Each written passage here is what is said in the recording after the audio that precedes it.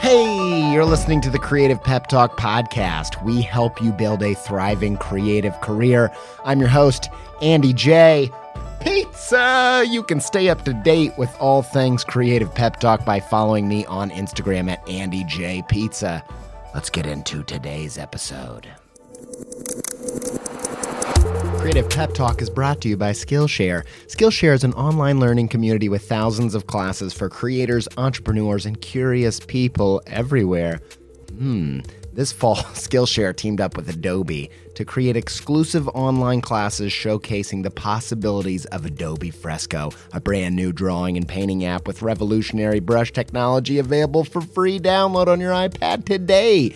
Join the millions of students already learning on Skillshare today with a special offer for you, the Creative Pepperonis, 2 months free. That's right, Skillshare is offering Creative Pep Talk listeners 2 months for unlimited access to thousands of classes. Go to Skillshare.com/creativepep2, the number 2. Again, go to Skillshare.com/creativepep2 to start your 2 months now. That's Skillshare.com/creativepep2. And big thanks to our sponsor, FreshBooks. FreshBooks is an accounting software specifically designed for small businesses. That's you. They make invoicing, expenses, payments, accounting, estimates, proposals extremely easy. Do yourself a favor, streamline the admin of your creative business today and go to freshbooks.com/creativepep to get a 30-day free trial. And don't forget to enter Creative Pep Talk in the How Did You Hear About Us section. Thanks, FreshBooks. That's freshbooks.com/creativepep for a 30-day free trial. Today on the show, we have the third appearance of my friend and creative superstar, Lisa Congdon. This episode is straight fire. We talk about how to find your artistic voice because Lisa has a new book out called Find Your Artistic Voice, in which I play a very small role, one of the interviews in the book. The book is fantastic. It's beautiful. I think it's an easy thing to devour, and I think it has potential to massively impact your ability to get in touch with your creative voice. I want to talk about that more in a second, but before I do, I got to let you know. Yesterday marked the 5-year anniversary of this podcast. 5 years ago, October 14th, I launched the first episode of Creative Pep Talk. And, I'm actually getting emotional right now, which feels silly. I didn't plan what to say for this because I just wanted it to come from my heart, and I don't know what to say other than thank you.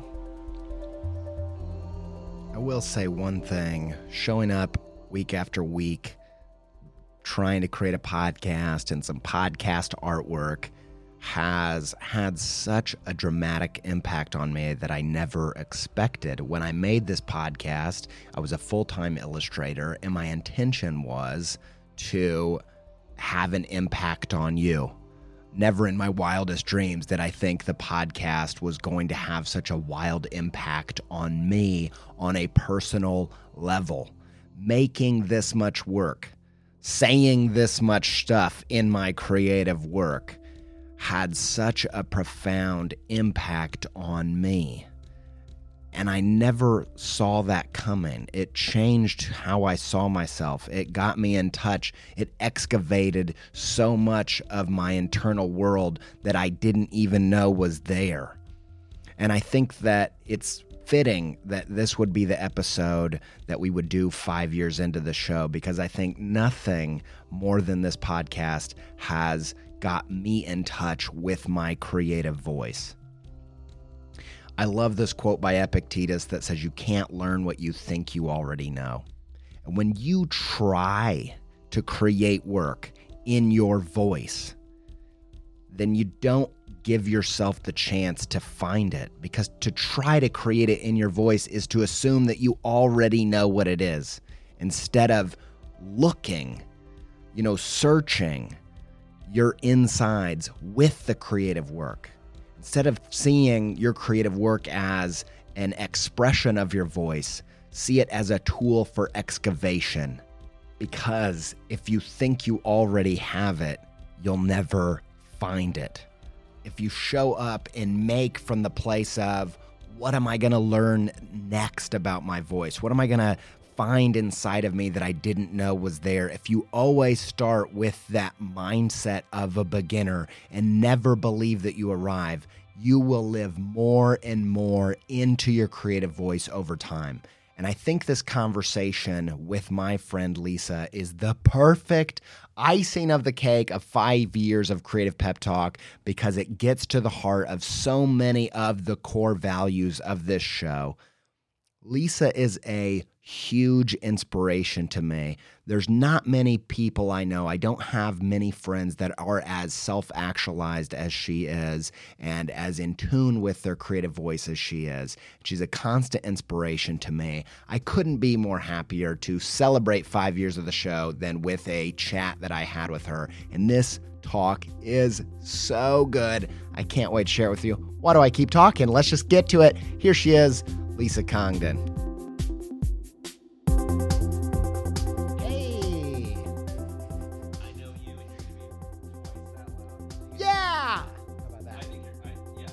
Think it's okay? I think you're totally fine. Okay. You're just being too mellow. All right. I'm going to get... Woo! Let's do it. Yeah, all right. Yeah, look, there's the stuff. Thanks, man. Hey. Thanks for getting me out of my shell. The non-technological solution. Yeah. Just bring up your energy. Yeah. All right. Hi. Hi, Lisa. Thanks for doing this. Of course. I'm glad that you're here in my yes, room. we are together. Yeah, it's so much better that way. And we're doing our event tonight. We which are. I'm super pumped about. Yeah, And me we're too. celebrating your book. Thank you for bringing me here to celebrate my book. Yeah, I have plenty of good questions, hopefully, for you. And I wanted to kick it off with hopefully a simple question, but it's, why did you write this book? Why did you write Find Your Artistic Voice? Well, there's sort of a practical answer, and then there's the sort of deeper answer. So actually, a few years ago, I did a survey. I think it was on Instagram, and it might have even had some like Google Doc attached to it so my followers could fill out the survey. But it was basically like, what do you want to learn from me? And one of the top things that came up was finding your style. Not necessarily finding your voice, but some iteration of that question came up a lot. And so initially I wasn't thinking of it in terms of like, what book do I want to write, but more potentially a class or a blog post. So I wrote a blog post that was like 2 pages from this book, or the equivalent of that. What, 2 pages less? Like it was huge? Like, no. Oh. No, meaning like 2 actual pages. Yeah, Right. Like it was so condensed. And I understood at that moment that I didn't really know what I was talking about. Not that I don't have anything to say about finding your artistic voice, because, you know, I obviously do, but like I realized I had a lot to learn. So simultaneously, my editor read that blog post and said, I don't think this is a blog post. I think this is a book. And I was like, do you really think I have 30,000 words to say about this topic? And she's like, I do. Why don't you come up with a proposal? So that's a sort of practical answer. The deeper answer is that I am somebody who reflects a lot on my own journey. Like sometimes I wake up in the morning and I'm like, how did I get here? Yeah. Like 10 years ago. Like when you wake up in an alley and... Right. Exactly. How did I get here? And, you know, because 20 years ago, I like took my first art class, and I was like most people who take their first art class.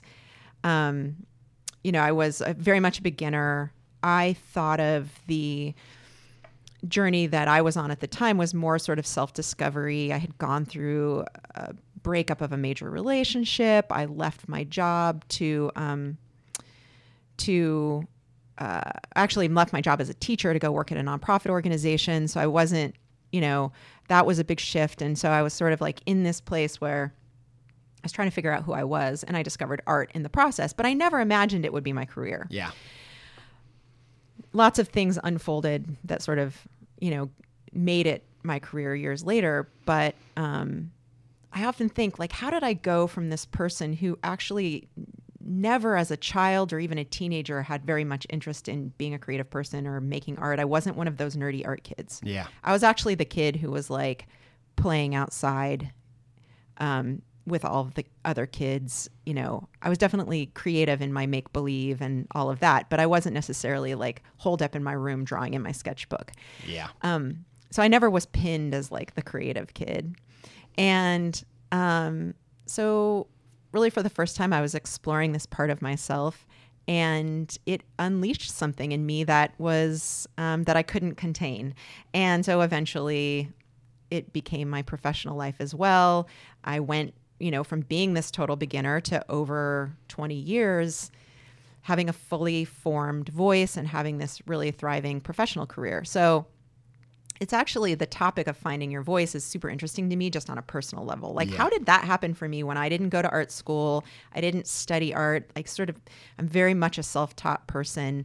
I definitely took advantage of the internet, but, you know, how did I get here? And so I started to unpack that. I also was super interested in creativity as a topic. Like, what does the research say about how the creative brain works, and how does that play into finding your voice? And I also was interested in what other people had to say. So the book is filled with interviews. There's 10 interviews with 11 people, because one of them is with 2 people who work together on projects. And what do they have to say about voice, and how is that the same as or different from the way I've thought about it? So I spent a couple of years just researching, writing, exploring, interviewing, and came up with some conclusions that then became the book. Yeah. So I want to run back to something you said at the start and then go into the kind of deeper philosophical stuff. At the start, you were talking about how this thing was a blog before it was anything else. And also, so I'm very interested in this idea.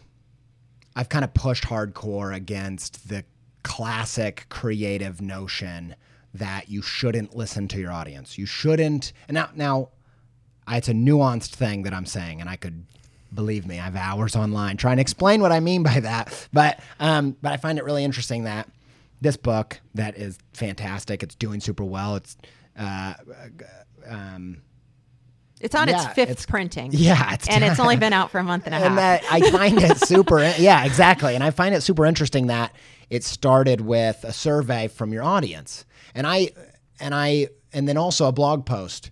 And I feel like there's a lot to be said about how to approach listening to your audience, how to also approach, you know, what I call writing on stage, which is what comedians do, which is instead of, you know, going into a cabin and writing their comedy set, they write it on stage over time. They workshop it on stage, and they get that feedback loop, and it informs what they do. And I think that that I'm just curious how you feel about those things, like, one, listening to your audience, how that informs your work and how it informed this book. And then on top of that, also how you kind of create publicly. Another thing that creative people do is they have all these ideas, but they keep them to themselves. They don't make a blog post. You know, they don't talk about it to their audience. They try to, and usually it just doesn't turn into anything because they're just holding on to it. There are 2 different topics, but I wanted to explore both. The first one is listening to your audience.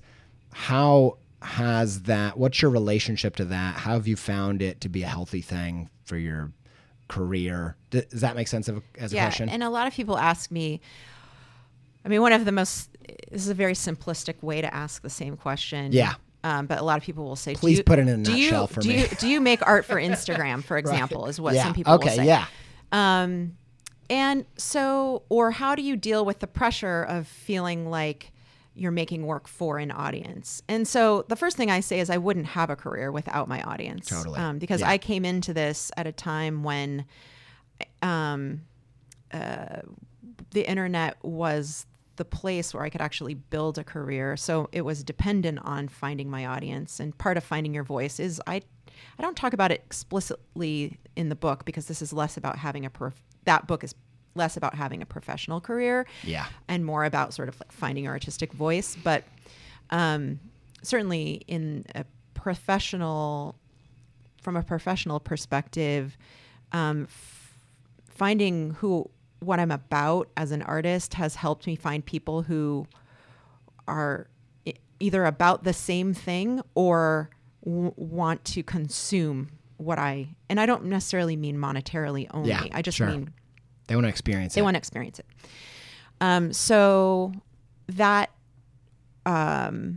process was super important to me. And so I talk a lot about things in terms of Venn diagrams. Mm-hmm. There'll be one in my talk tonight. Yeah. And so I make all kinds of Venn diagrams that try to explain how I feel about things, because it's never just one thing, right? Like it's like the merging of things.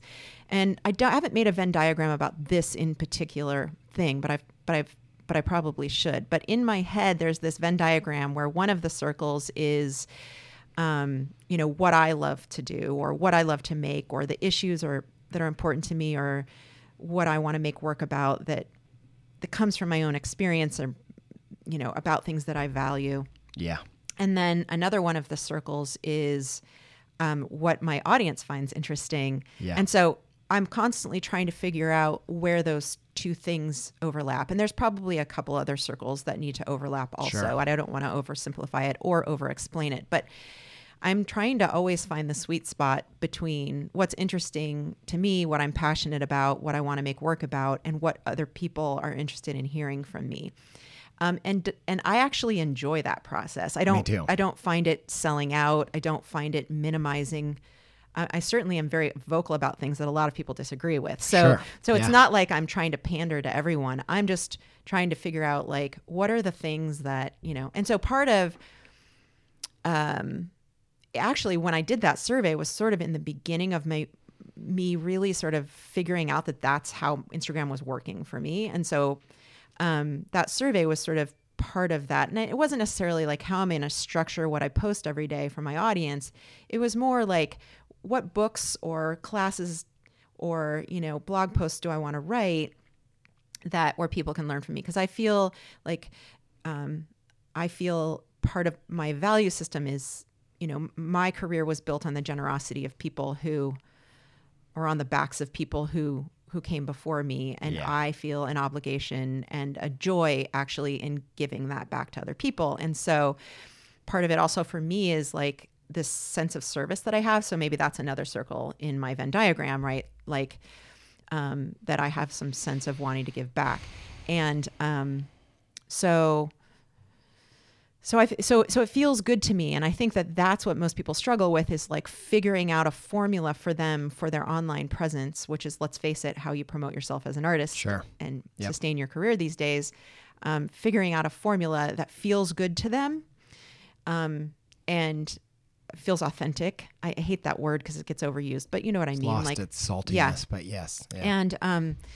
And that people will see me post one of my Venn diagrams and they'll say, "Can I get a print of this?" And I said, "No, because that's my Venn diagram. Right. You go make your own." Because it might look similar to mine, but like really this is about what you want to figure out for yourself. And so I don't know if that answered your question. Oh, it's so good. I love it. I wrote like 8 notes. Okay. One of the things you said that I find really interesting is the people that look, I think, you don't have to make art as a career.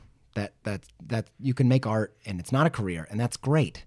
But if you want to make a career, it seems to me that the people that are interested in art as a service to humanity, not necessarily like goods and services, but kind of a little bit this idea of, I think tapping into the notion that we're like social animals, we're inextricably linked, like our happiness is linked to serving and help. And, that's like an evolutionary thing. And you mentioned the word service of like, serving your audience. Like there you find joy and peace and fulfillment from showing up and providing something for them. Is that what you're saying? Yes. Yeah. And so that leads me to the next question of, you also said something I've been thinking a lot about, and in a short list of maybe 10 people, you're one of these people I've been thinking about. Part of the reason I think you are so loved by your audience is that they know what you're about. And I told you last night, I've been thinking about the difference between a bad artist and a good artist is probably craft and skill, stuff like that, taste. But then from good to great, I think it has more to do with they're in touch with their values and they know what they're about. That's the exact same word I used that you just said, is that you know what you're about. How did you find, because it sounds like you're saying what you're about influences and impacts and informs your artistic voice. Yeah. How did you figure that out? Because I feel like, obviously it's not a destination, it's a journey, you're always going to be learning, but you seem to be very self-actualized. And it's something I respect about you, and I'm very inspired by, you know a lot of things that you're about. You might not know at all, but you do. How did that come about? Was it through making stuff? Well, yes, but also you have to remember that I didn't even pick up a paintbrush until I was like 32 years old. Yes. I say 31 or 32 because I can't exactly remember. Sure.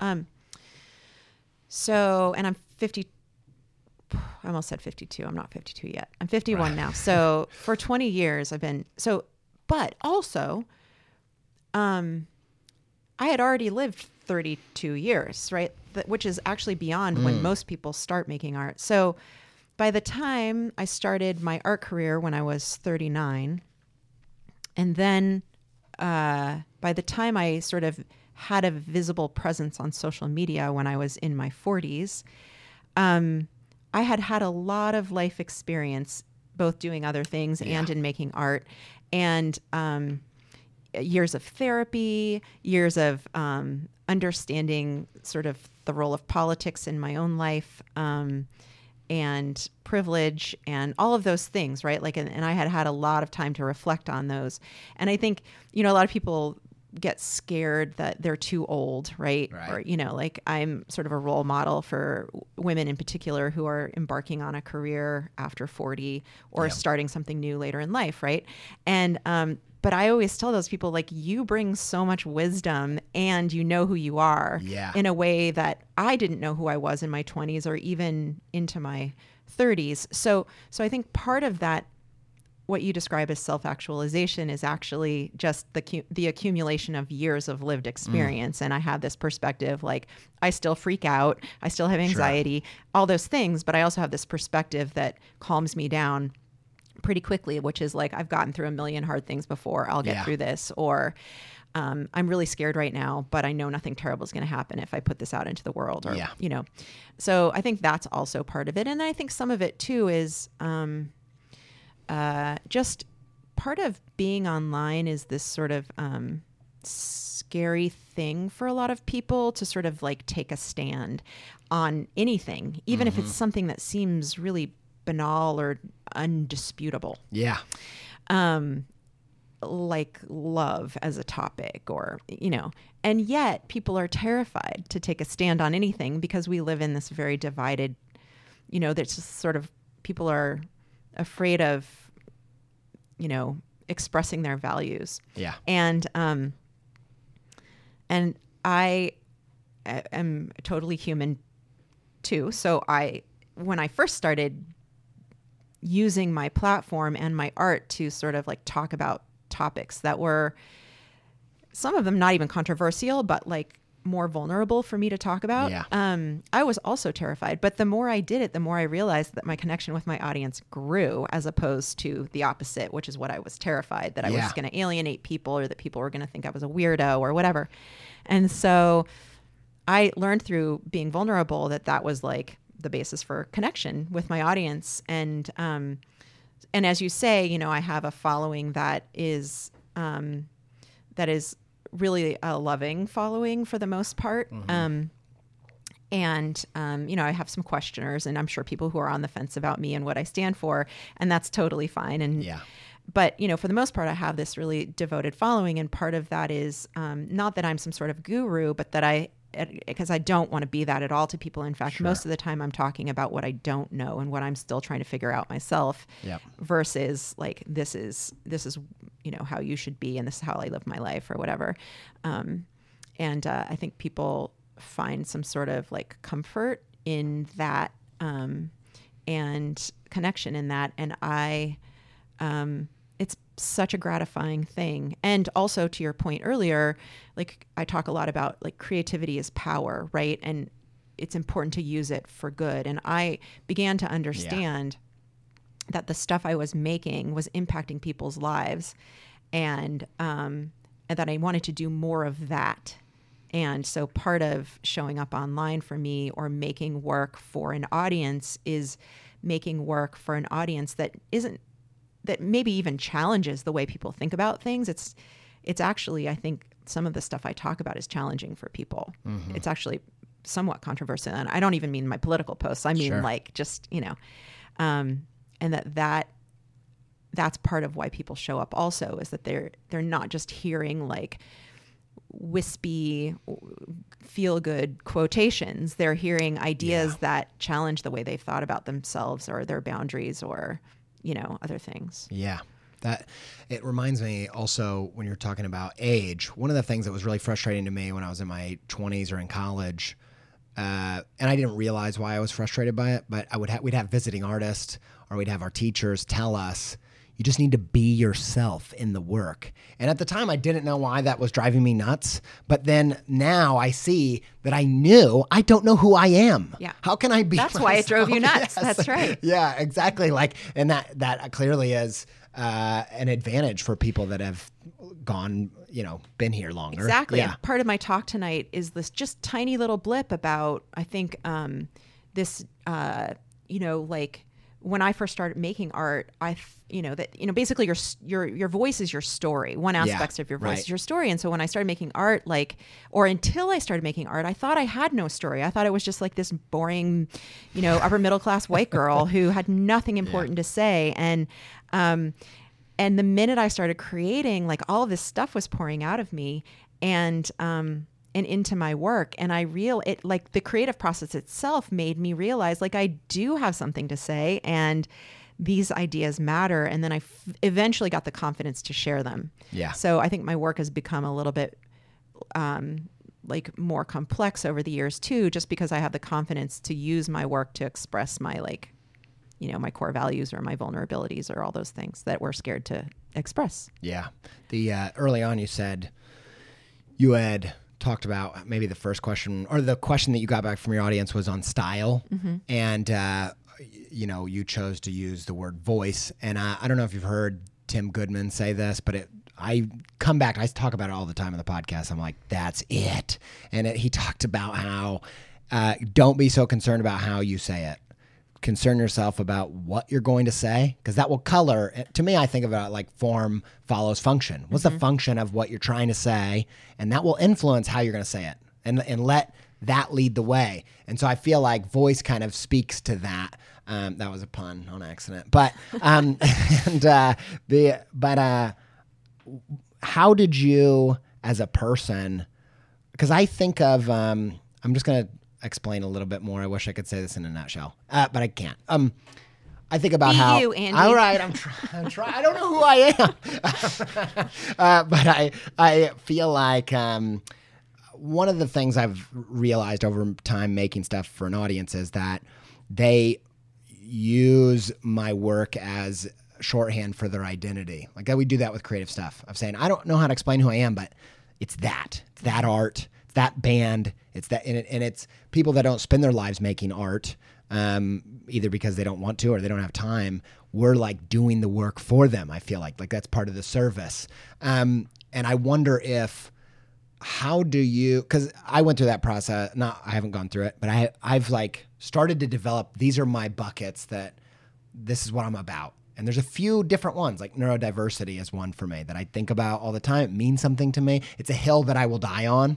How did you determine some of those things? Because I think a lot of people that know you, if I said Lisa Congdon, I feel like all of your fans would say, if I said, what is she about?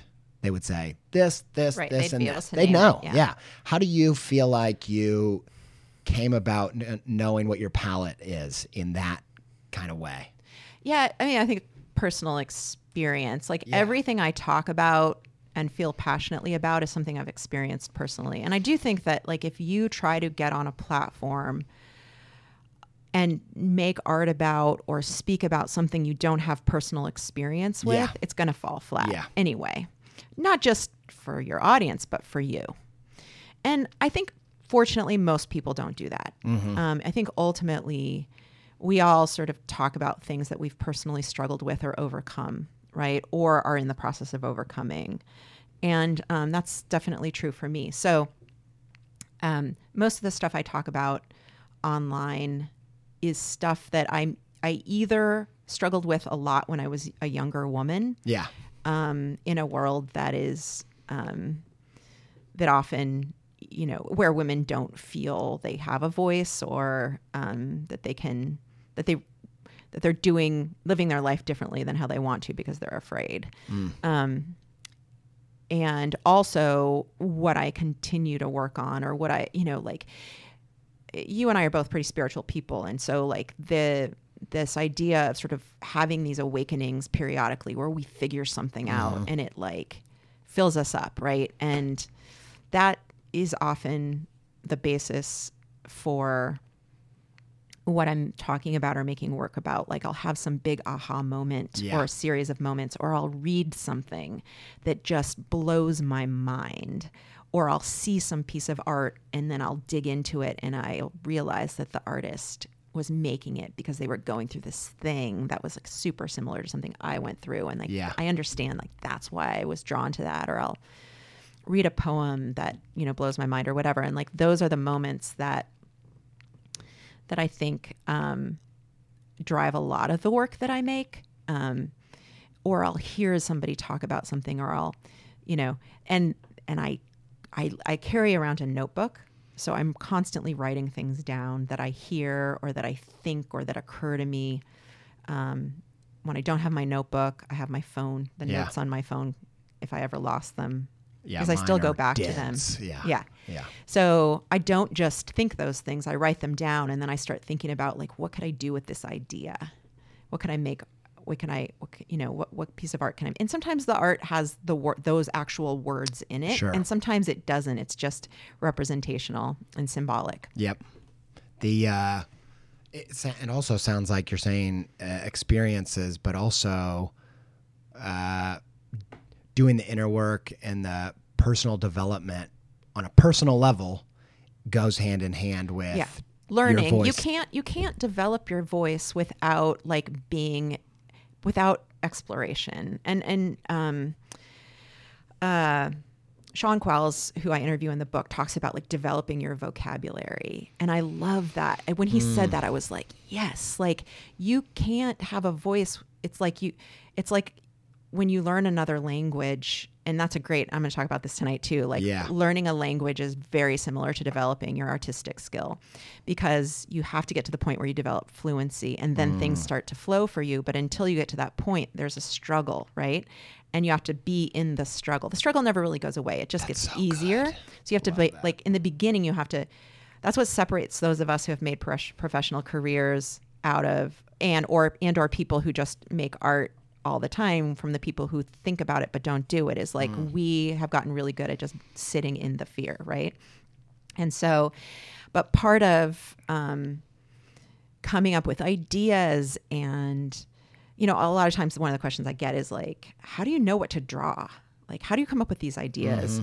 And it's always something I read, a movie I saw, a podcast I listened to, a class I took, some rabbit hole I went down on the internet that was inspiring to me.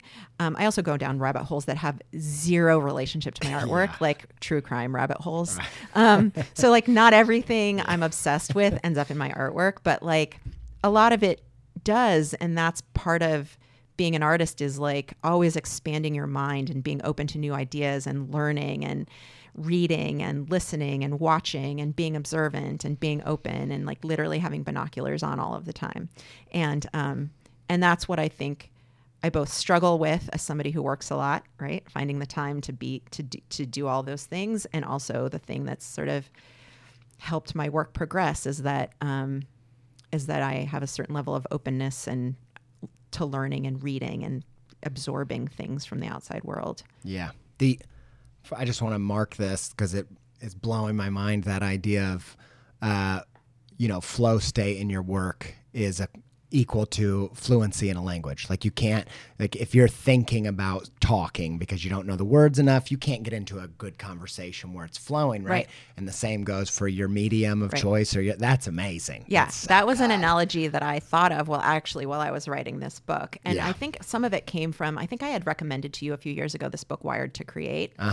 And I quote the authors of that book. It's a research book on creativity, and they talk about like all of these things that influence, they've studied creative people or highly creative people for a long time. And I don't just mean artists. I mean like, scientists are amazing scientists. Like they just released the MacArthur Genius Awards yesterday, the names of those people. And like half of them are scientists because like science is science, but it also like to even allow yourself to think that something is possible in science requires a lot of creative thinking, right? Sure. Yeah. Scientists are some of the most creative people. And so just this idea that like, I don't know, that you have to get to this place where, you have mastery of something, and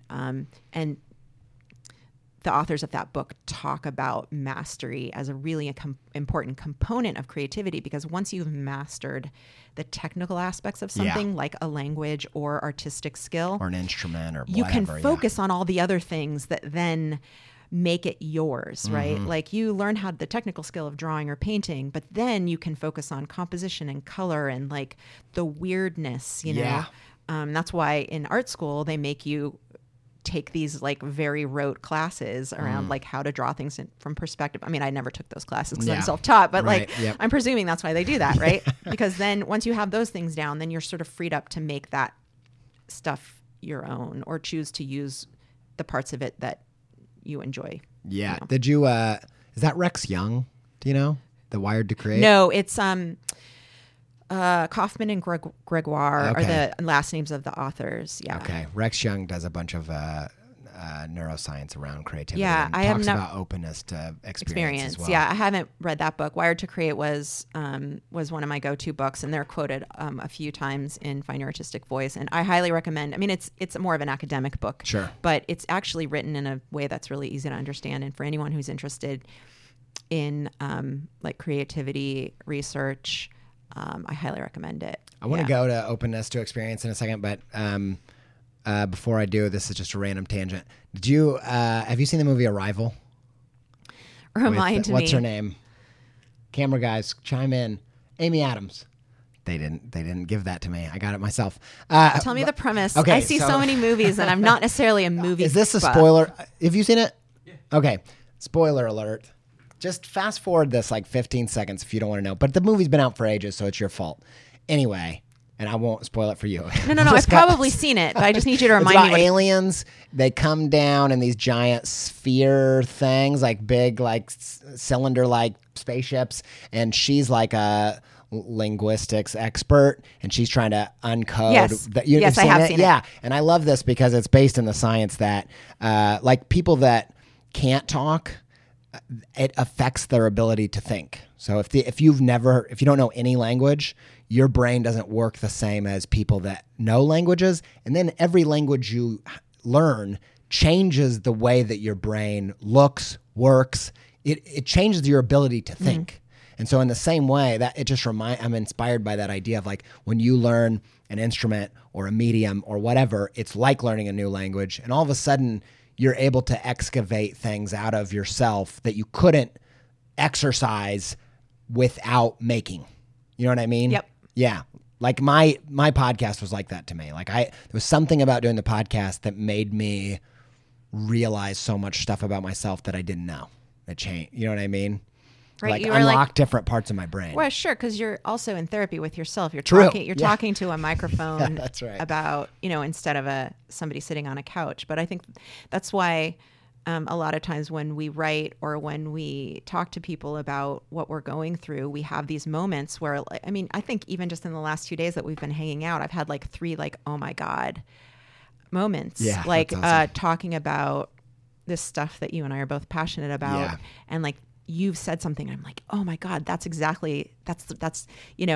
and that is like, it brings you so much further along in your process when you're able to talk about it and express it. Shout out to Skillshare, Skillshare.com. They make classes for people like you, and they have a bunch of new classes for Adobe's new app, Adobe Fresco. It's a drawing and painting app on the iPad.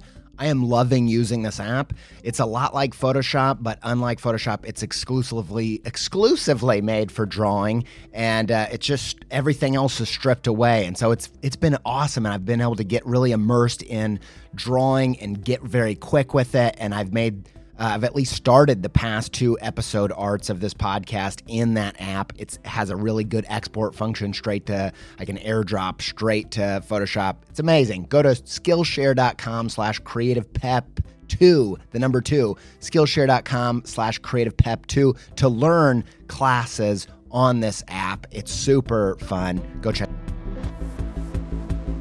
You know what I like to do? I like to smell books. That's a fresh book. Fresh Books is our sponsor. You know, sometimes people say, can you talk about business on the show? You know, and I'm like, I do. I talk about business all the time. And they're like, I mean, real business, like numbers, bookkeeping, invoicing. And I'm like, look, that's not what business is all about. That's what distracts you from what your actual business is about. The creative work, the strategy, the tough stuff, all that admin stuff can be super tough, but if you have something like FreshBooks, it doesn't have to be. If you have FreshBooks, invoicing, bookkeeping, payments, all of that becomes simple and easy so that you can focus on what actually matters, the creative work. Go to freshbooks.com/creativepep to get a 30-day free trial. Don't forget, in the How Did You Hear About Us section, put Creative Pep Talk so they know I sent you. freshbooks.com/creativepep. If I say the words barren fig, what conjures up into your mind? Maybe a vast world of fruits and vegetables where the king calls upon, barren fig, come forth. You are being charged with treason of the highest order. Off with his figs. I don't know what you think of, but what you should be thinking of is Tools for Thinkers, barrenfig.com. Go there, use promo code CPT, all caps, 15, CPT15 for 15% off your whole order. They make gorgeous sketchbooks. They make great pens. They make great backpacks. They are a phenomenal company. Every single one of their Confidant sketchbooks that they sell, guess what? They plant a tree. If you're making stuff all the time on all this, you're going through a lot of paper and you're like, oh man, I'm killing the environment, making my artwork. What should I do? You should get your sketchbooks from Baron Fig so that you can give as much as you take. This is a great company. So pumped we're working with them. BaronFig.com. Use promo code capital letters CPT15. That's the 15% off your whole order. Back to the show. Yeah. So let's talk about openness to experience. Yeah. Because I think it does what it says on the tin kind of thing. Like it is kind of what that phrase means, what it says. But can you talk a little bit about what that means in terms of the ideas of the book? Sure. So it comes up in the book, mostly talking about like, in the last chapter, I talk about like all the sort of practical things you can do to sort of not, you can't rush finding your voice, but you maybe speed up the process. There are definitely things you can do. And you can make intentional progress. Right. And some of them are like make art every day. They're sort of like these things that you can cross off, right? But then some of them are a little bit more out there, like more sort of mindset changes. And one of them is openness to experience. There's another one that follows that says think like a beginner. But the openness to experience really was one of those things that in my research for the book I learned was so critically important.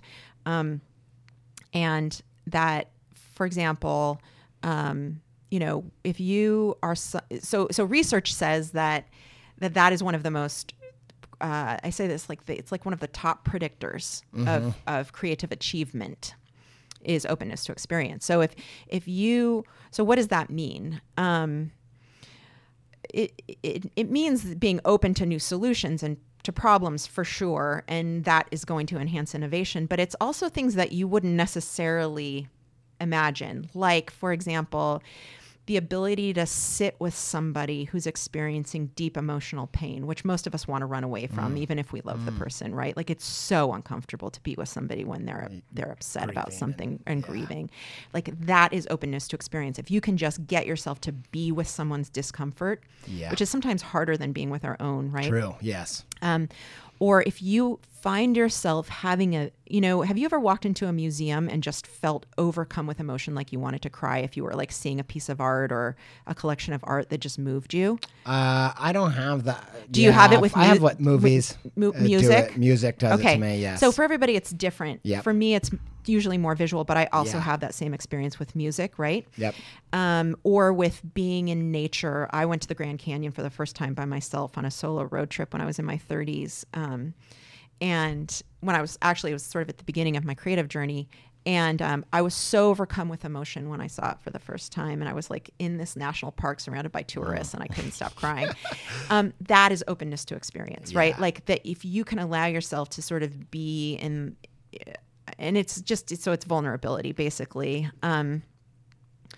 is that if you can tap into that, you will experience it allows your brain to sort of like absorb all of these things that then influence sort of what you're making work about or this sense of possibility. So a lot of times we have ideas about things we want to make and yet we say, well, that's not possible. Our brain has already decided that something isn't possible. We always think in terms of limitations versus what's possible. And so, openness to experience requires having a big inner mind, right? Where you're actually, and this is such hard work. I feel like this is one of the hardest things to do is actually put yourself in the place of somebody who doesn't have the answers, even if you are considered an expert in that thing. Yeah. Yep. So, and it's, like you and I are both people who people look up to be experts in creativity. And oftentimes I get questions and I'm like, I don't know the answer to that. Yeah. And that's actually true because I think it's like important to acknowledge when we don't actually know the answers, or even if we do, that maybe there's the possibility that there's a different answer or a different solution. And I feel like as a creative person, it's like the more I can get myself into this beginner mind or openness to possibility, the better my work becomes. And of course, there are all kinds of practical things you can follow that up with. Like one of the things I'm working on right now is like a workshop on like ideation and idea generation. And like when you have an assignment as a professional artist and you want to like explode out the best ideas for the project for the client, or maybe even for your own personal work, like how do you go about that? So, what are can you talk about that a little bit? Well, I am a like huge fan of brainstorming and mind mapping. It's been transformational in my own creative practice and in just sort of like making big changes in my life. But I have so much to learn about that and how to do it better. So that's one of the things I'm really wanting to learn more about. I have a few different directions there, but can you just tell me, because you were talking about mind mapping last night and I was really interested in that. What does that process look like for you? Just if I wanted to do when would you use that? What problems are you trying to solve, or what are you trying to explore, and how do you go about doing it?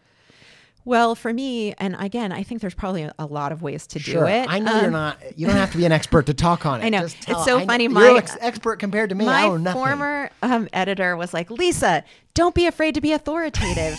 And I'm like, I still struggle. I'm so much more authoritative than I've ever been. But like, I still sometimes I'm like, especially with things that I don't have a ton of experience with. And mind mapping is something I talk about a lot, but I'm not like, there are people who are like professional mind mappers. Sure. But anyways, you start with like the problem or the idea, or even just one word. And for me, it's a very visual process, but you write the thing, you draw a circle around it, and then you make a web, right? And you sort of explode out that thing. And it depends on the question or the topic, but you kind of, and then say you draw, you're basically drawing a web. And so then there's a line from the circle, and then that explodes out to another circle. And then from there, so it's a way to sort of brainstorm possibilities for anything. And I know I'm being super general. No, it's fine. I'm just interested. What prompts you doing one? Oh gosh, anything from like I'm bored with my routine, like how can I break up my routine, to I get an assignment from an art director and I'm stumped about ideas, or I don't like any of the ideas they've given me. Yeah. I might do a brainstorming around that uses that kind of visual mind mapping.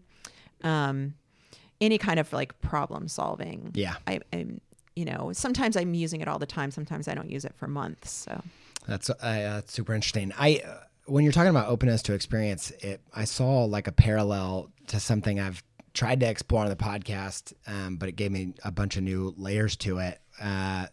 This idea of the creative people that I look up to most seem to be able to acquire new tastes. So just like, I used to not like IPAs and whiskey, and now I do. But it was because the first time I tasted them, I wasn't judgmental about them. And it reminds me of, is that kind of a similar, is there a parallel there? Acquired taste to openness to experience, like when you're not judging a thing as like, oh, I already know what this is going to be. Yeah. And it's tricky because, well, you and I talk about this a lot, just in our friendship, but like this idea of taste, right? That there's just sort of these things that we're attracted to, and that these things that, it's like actually even in the formation of your artistic voice, part of what helps you form that is like you're consuming visual information constantly, and you're filtering all of it as I either like that, or I'm drawn to that, or that is ugly. And we don't even necessarily know why we think those things. I mean, I definitely, as you and I both agree, there are reasons why you like and don't like things, and you have to unpack that if you're interested in it. But, and so honoring that you like or don't like certain things visually is important. You don't have to force yourself necessarily to be a different kind of creative person. But I do also think that when you have a certain level of openness to experience, you're going to be less judgmental about other people's creative paths, even though they might be different than yours. Even though you might not, I mean, there's so many artists out there whose work I would never hang in my house. Yeah. But I have so much respect for them as creative people and thinkers and forces in the world, right? Yeah. And I can appreciate their work for what it is. It's just not my style. And so that's one factor. And then another is like when you are open to seeing things differently, I do think it changes your work. And I do think that that it can make your work different or better to be open to something that, as you say, is like trying a food that, and discovering you actually like it. I was so averse to digital drawing forever. Like I so judgy about people who I was like, I only made vector work when I had to for a client. And I was like all about like paper and gouache and ink. And then I got really bad tendinitis in my arm. And because part of being an illustrator is I was making that stuff by hand. And then I was like scanning it, putting it in Photoshop and manipulating it. And I was spending so much time on my trackpad and all these like bad ergonomic situations to try to like get my work ready for print. And my doctor was like, there's got to be a different way to do this. And so I got an iPad and started and it's sped up my process so much that I don't spend as much time in Photoshop. And I'm also like, can undo things so quickly. And so I'm just not spending as much time drawing, but I'm also drawing more. And now I've figured out a way to make my digital drawings look like paintings. So sometimes people can't even tell the difference. Yeah. And so that's like, I finally became open actually out of necessity to having to use this tool, which I was so averse to. And now I feel like it's transformed my work in a million positive ways. And my life and my work have changed because of the iPad in a way that like, I mean, of course I'm taking a sabbatical next year, and the first thing I want to do is start painting with paints again and like make big paintings. Like I miss that other thing, but I also can appreciate how much my openness to this new way of doing things had consequences that I could never have imagined. And imagine if I had just shut myself off to that, I was having a conversation the other day with a friend who is a fine artist. She lives in Seattle, and she has a mentor who's a pretty well-known painter. And she was talking about how he is super old school, right? Like he's in his 70s, and she's like, have you ever thought about doing this? Have you ever thought about doing this? And he's like, no, I don't do that. No, I don't do that. And she said, well, would you like to do that? And he said, oh yes, but I can't. I don't. And I feel like artists in our generation, and sort of like, we kind of came of age in this world where doing things many different ways and using different tools became acceptable.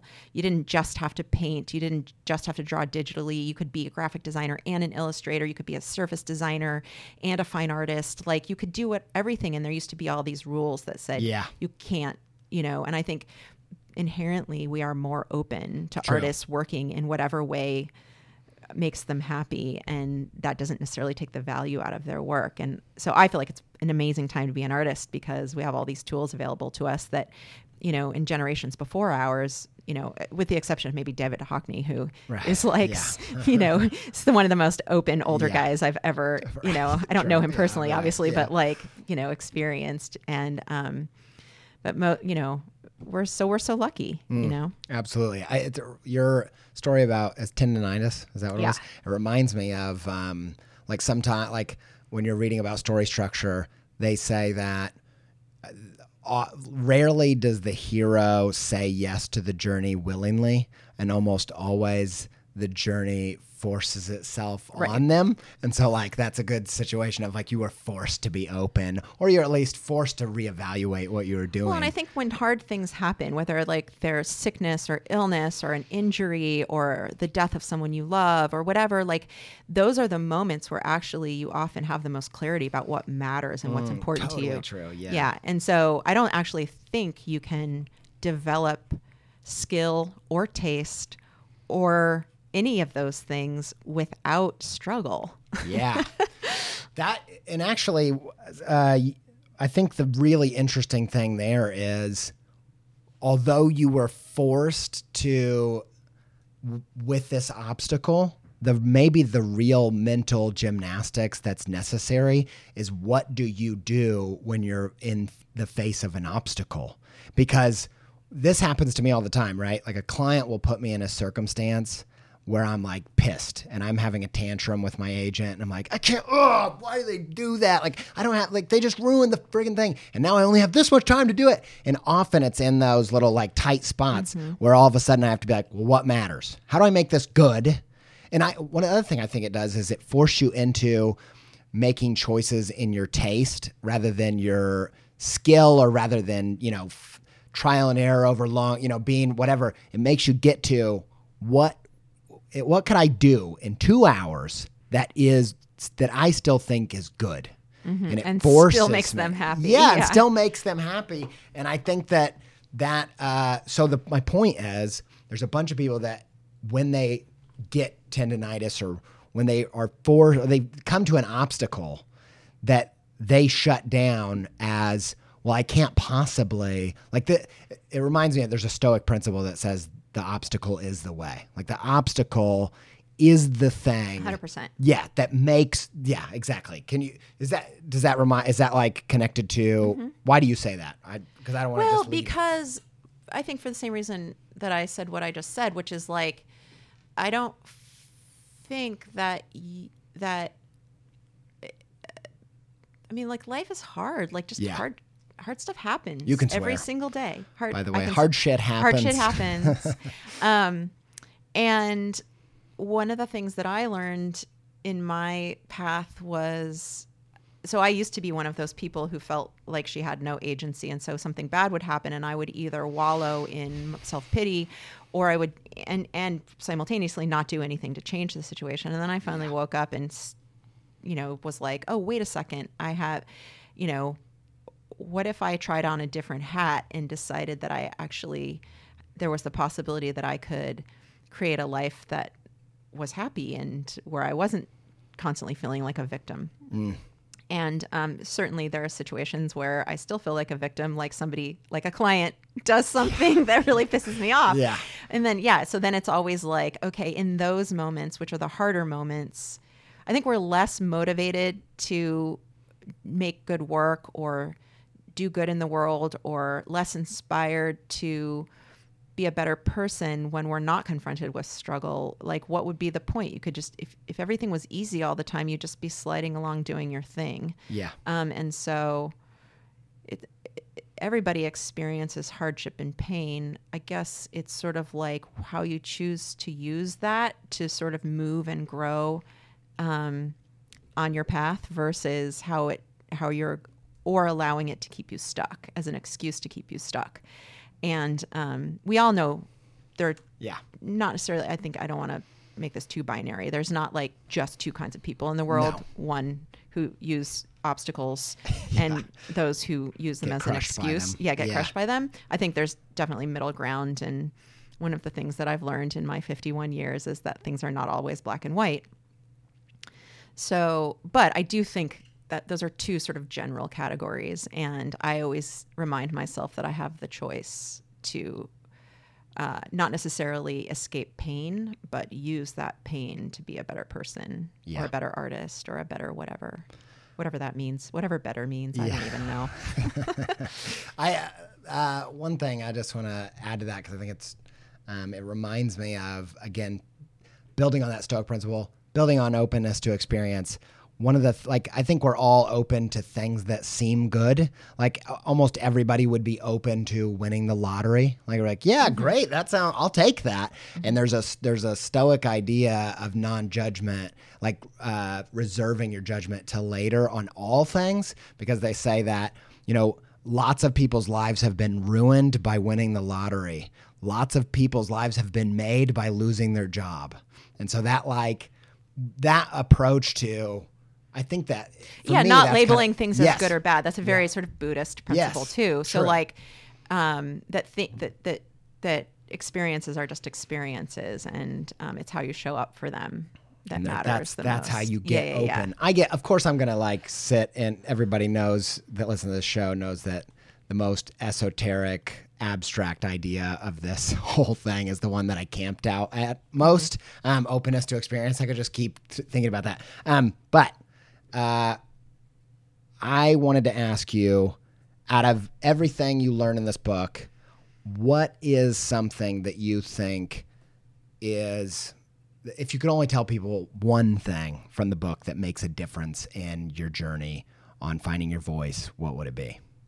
Show up and do the work. I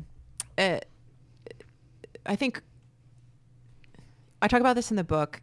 There's this notion that, especially now in this day and age, like so many amazing artists and designers, are online and we're all seeing like their finished work. And I think we imagine that, that they were as talented and prolific and confident, from the day they started making art to, nobody sees what's underneath all of that. And every one of your heroes has struggled and continues to struggle. Every one of your heroes experiences the same feelings of insecurity about their work that you do. And that fact should actually, in my opinion, is like the most hopeful thing, because it's like finding your voice isn't this experience that's reserved for a few innately talented people. It's really something that if you show up and you're disciplined enough to keep showing up and working through your frustration or, whatever, gap there is between your skills and your taste, or, all of the stuff that is hard, if you show up for that and continue at it, you'll find it. You will. It might take you longer than somebody else, and it might take somebody else longer than you. But if you continue to show up and make a concerted effort to sort of learn and grow and get better at whatever it is you want to get better at, no matter whether you're a musician or a writer or a visual artist, if you keep showing up, you can't do something every day and not get better at it and not find your own niche in that thing. And that's, you know, I always say, like, if I could condense the book into one sentence, it would just like keep making art or show up and do the work, because I think people want to avoid it. They think it's some magic pill they can take that all of a sudden they're going to wake up but no, unfortunately, you just have to like make a lot of fucking art. Yes. Yeah, exactly. That's all. That's it. It seems like a huge... and that's both like overwhelming to think about, but it's also like kind of a relief. Like, it's not magic. It's just work.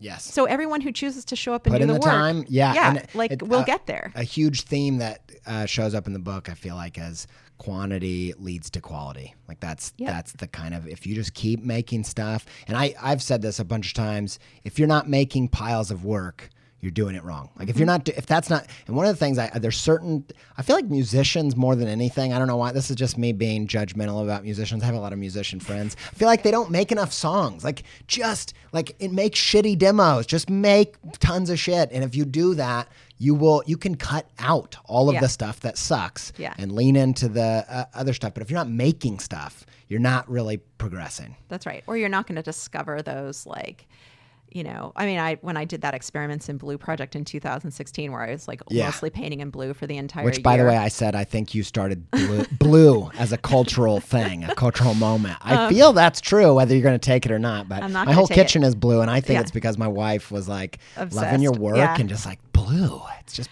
Well, I like blue too. And actually my house is mostly blue too, because I decorated around that year when we moved to Portland. But anyways, like I think that you know, sort of like the constraints of that and the, you know, like forced me to, you know, the production every day forced me to make a lot of crap. Like half the stuff in that project I can't even look at. I couldn't even put it on a screen in my PowerPoint presentation. But like there were 3 or 4 things in that entire year that were game changers for me in terms of the direction of my work and discoveries I made. And that is way more, you know, like the cumulative value of the entire year's work is important, but it's not because everything I did was successful. No. I love that you said that, because all of my long-term projects, like Nod that we've talked about, like I made a character every weekday for a year. Yeah. And at the end of it, I feel like there were 4 characters I made that have stayed in my work. And for part of me is like, man, that's all that came from that. But it's huge. Those little things that, compound over time. One last story on that topic. I was traveling around. This is way before I started, around the time I started making art, early 2000s. I went to Thailand with a friend, and she was a professional photographer. And I was getting into photography. In fact, that could easily have been my path if I hadn't discovered painting and drawing. And so I had a Holga, which is like this... like plastic Russian camera that I taped up. And then I had my, like, I didn't have a digital camera yet, because I had a film camera, because digital photography was just kind of like, those cameras were too expensive at the time. And so I had a not a digital, but like a SLR. Yeah. And I took so many photos, and we went to the most beautiful places, and I was so excited to come back and take my film in to be developed. And I remember spending like what at the time seemed like so much money to get these photos, rolls and rolls of photos developed. We were there for like 3 weeks. And I picked them up, and I looked at I got in my car, and I couldn't wait. And I just started looking at them. And I was so overwhelmed with disappointment, because literally out of every roll, maybe one photo was really good. And so I called Sue, and my friend, who's the professional photographer, and I think I was crying. And she was like, Lisa, are you kidding? That's amazing. Like total change. She's like, that you got one really good photo out of each roll. Like, that is amazing. I wanted them all to be amazing. Yeah. And that was one of those mind-blowing moments for me, because I repeat that story a lot. Yeah, I love it. Because here was this experienced person being like, no, that's amazing. And then, of course, over time, I go back, and I was like, way more than one in each roll was amazing. It's just that, you know, again, my taste level versus my skill level at the time, there was a gap there. And I realized that there were probably more than one in each roll that were really good. But I had such high expectations that I was very disappointed. But that's such a great lesson, right? Like, you have to turn out a volume of crap to get the one diamond. Yeah, Seth Godin says that the people that have good ideas have tons of bad ideas. Yeah. I think that's totally true. Well, thank you for doing this. Yeah. This is one of my favorite conversations. I love talking to you because I feel like you and I are both spiritual people that like mystical side of life, and and then yet when it comes to creativity, something that most people see as mystical and mysterious, we get very pragmatic and like, here's how you do it. Yeah, like what? It's so weird, but there's something about that is just super refreshing to me. So thank you so much. Thanks for having me. This was super fun. Lisa, thank you so much for being on the show. Thanks for coming out to Columbus and doing the event and hanging out. We had dinner. We did the interview. We hung out. We did the talks together.